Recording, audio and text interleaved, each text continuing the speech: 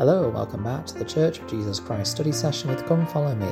I'm your host Matthew Roberts, and this is Series 3, Episode 39 of this daily study podcast. Thank you very much for joining us today as we continue with our study of this week's Come Follow Me materials, covering February the 1st to February the 7th, covering Doctrine and Covenants sections 10 to 11, that you may come off conqueror. And today we're going to conclude section 10, and really this is just a continuation of what we've looked at over the last couple of days. The Lord continues to explain to Joseph Smith about the plan that has been put into the hearts of these people by Satan to try and usurp and destroy the work. And so in verse 30 it says, "Behold, I say unto you that you shall not translate again those words which have gone forth out of your hands." And then he explains about how they will then change what's been written, that he'll show that Joseph has contradicted himself, and that this is, not what they should do. But interestingly, in verse 34, the Lord says this, "But behold, here is wisdom, and because I show unto you wisdom, and give you commandments concerning these things, what you shall do, show it not unto the world until you have accomplished the work of translation. Marvel not that I said unto you, here is wisdom, show it not unto the world, for I say, show it not unto the world, that you may be preserved." I find this fascinating. The Lord is saying here to Joseph Smith, I'm going to show you how wise I am, how this plan will go forth no matter what happens to it. Things are in place and things are prepared because I knew this was going to happen, and whilst I was not pleased it happened, this has been put into place. And it shows our Heavenly Father is showing us the importance of planning. And I think that sometimes we are a bit reluctant to sit down and take a good while to plan things properly. We would just want to go do them. I know as a missionary, certainly, I sometimes felt like that. The amount of hours we would spend on a planning session each week, 2 to 3 hours on a weekly basis to plan the entire week. And, I just struggled to begin with to get into that. But now as a teacher, and particularly, serving in the church, I can see the blessings of this. And the Lord did indeed set a plan in place hundreds of years previously, over thousands of years, in fact, for the eventuality of this event that took place of the lost manuscript. Indeed, he says in verse 38, "And now verily I say unto you that an account of those things that you have written, which have gone forth out of your hands, is engraven upon the plates of Nephi." And he goes on and he explains that what Joseph Smith will do is he'll translate this portion of the plates instead of retranslating what he has done previously. In this way, we would be able to receive many of the stories that we find in 1 Nephi, 2 Nephi, Enos, Jacob, and those parts of the Book of Mormon.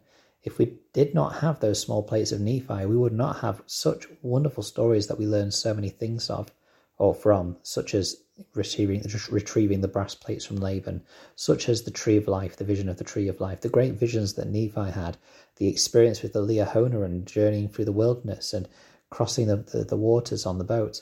We of course know that we don't have all the events that took place with Nephi, with Lehi and his family through that wilderness journey, but we have enough. We have enough to be able to provide as direction and inspiration and guidance.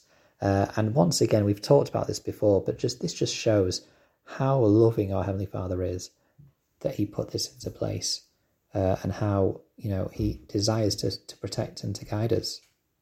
And overall, the Lord says this to Joseph Smith in verse 43, "I will not suffer that they shall destroy my work. Yea, I will show unto them that my wisdom is greater than the cunning of the devil." Richard G. Scott said this, quote, "Love is a potent healer. Realizing that, Satan would separate you from the power and love of God, kindred and friends who want to help. He would lead you to feel that the walls are pressing in around you and there is no escape or relief. He wants you to believe you lack the capacity to help yourself and that no one else is really interested. If he succeeds, you will be driven to further despair and heartache. His strategy is to have you think you are not appreciated, loved or wanted, so that you would, in despair, will turn to self-criticism and in the extreme, even to despising yourself and feeling evil when you are not. Remember, the wisdom of the Lord is greater than the cunning of the devil. If you have such thoughts, break through those helpless feelings by reaching out in love to another in need. That may sound cruel and unfeeling when you long so much for healing, but it is based upon truth. Paul taught, "Bear ye one another's burdens, and so fulfill the law of Christ." Close quote. The Lord has a way. His ways are greater than our ways, and certainly are much greater than the cunnings of the devil and his ways. We just need to align ourselves with him. If we don't do that, then of course the wiles of the devil will take hold of us, and they will be far, far more difficult to overcome. But as we know, we have to rely on him, otherwise we will not receive that strength. He then goes on and explains a bit more about the history of the Book of Mormon, about how this work that they will be able to translate, will talk about the faith of the Nephi and his people, the Lamanites, and how that is something that we will be able to see in the record of the small place of Nephi.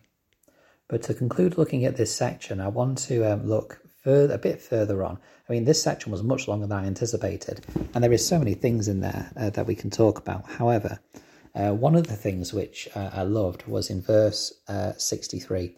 And of course, there may well be things that you loved that I've not mentioned so far in this section. And again, I do encourage you to share that on the Facebook group. I'd love to hear some more of what you've been studying from this large section. But I am aware that we've got 2 more days to cover section 11 with Hyrum Smith, and we want to talk about Hyrum. We've got to talk about Hyrum. And so in verse 63, it says, "And this I do, that I may establish my gospel, that there may not be so much contention. Yea, Satan doth stir up the hearts of the people to contention concerning the points of my doctrine. And in these things they do err, for they wrest the scriptures and do not understand them." Now, a couple of things here. Firstly, that it's interesting that the Lord wants these things to be brought to light. The Book of Mormon, his doctrine, he wants these things forth in the light in these last days, so there is not so much contention. He knows there will still be contention in these last days. He is not saying that until the Lord comes again, this is going to solve all the problems. In fact, problems will continue and will get worse. And I think that's important for us as members of the church to remember, that things will become difficult and more difficult as we get closer and closer to the Saviour's second coming. But he has provided the Book of Mormon, the doctrines of the gospel that are taught through living day prophets, so that we do not need to wrest the scriptures. That's interesting, that word wrest. It's, the first half of the word wrestle, and that seems to be what he's implying here, that we do not need to wrestle with the scriptures and try and bring out meaning for ourselves, but we have clarity through modern day revelation, through prophets from the Book of Mormon, and through personal revelation as well. To finish, President Alan H. Oakes said this, quote, "The Lord's prescribed methods of acquiring sacred knowledge are very different from the methods used by those who acquire learning exclusively by study. For example, a frequent technique of scholarship is debate or adversarial discussion, a method with which I have considerable personal experience. But the Lord has instructed us in ancient and modern scriptures that we should not contend over the points of his doctrine. Those who teach the gospel are instructed not to preach with wrath or strife, but in mildness and meekness, reviling not against revilers. Similarly, techniques devised for adversary debate or to search out differences and work out compromises are not effective in acquiring gospel knowledge. Gospel truths and testimony are received from the Holy Ghost through reverent personal study and quiet contemplation." Close quote. And it is with that I want to conclude this study of section 10. There is a lot in that section, and we learn a lot about the Lord's workings, the way he prepares us, the way he prepares things to be in place ready for the future. The Lord is working with us. Just imagine how obviously he prepared Nephi to do those, to write those small plates and contain them in that record. The Lord is doing the same with us. He is preparing us today to be ready for a future time that we may be needed. So will we be prepared for that future time while we're going to listen to the Lord's promptings and the enticings to help us make those right choices today, so that sometime in the future we may be called upon and he may say, "There's that person who has made those right choices up to now. I prepared that person to do this work now." May we all be ready for that call, because I know I certainly want to be. Thank you very much for listening today. I hope you've enjoyed this study. Please do follow the Facebook group, Church of Jesus Christ Study Session with Come Follow Me, or email ldsstudysession@gmail.com if you have any feedback or you want to share what you've been studying, or if you'd like to join in a future podcast episode yourselves. Thank you for your time, and until we meet again.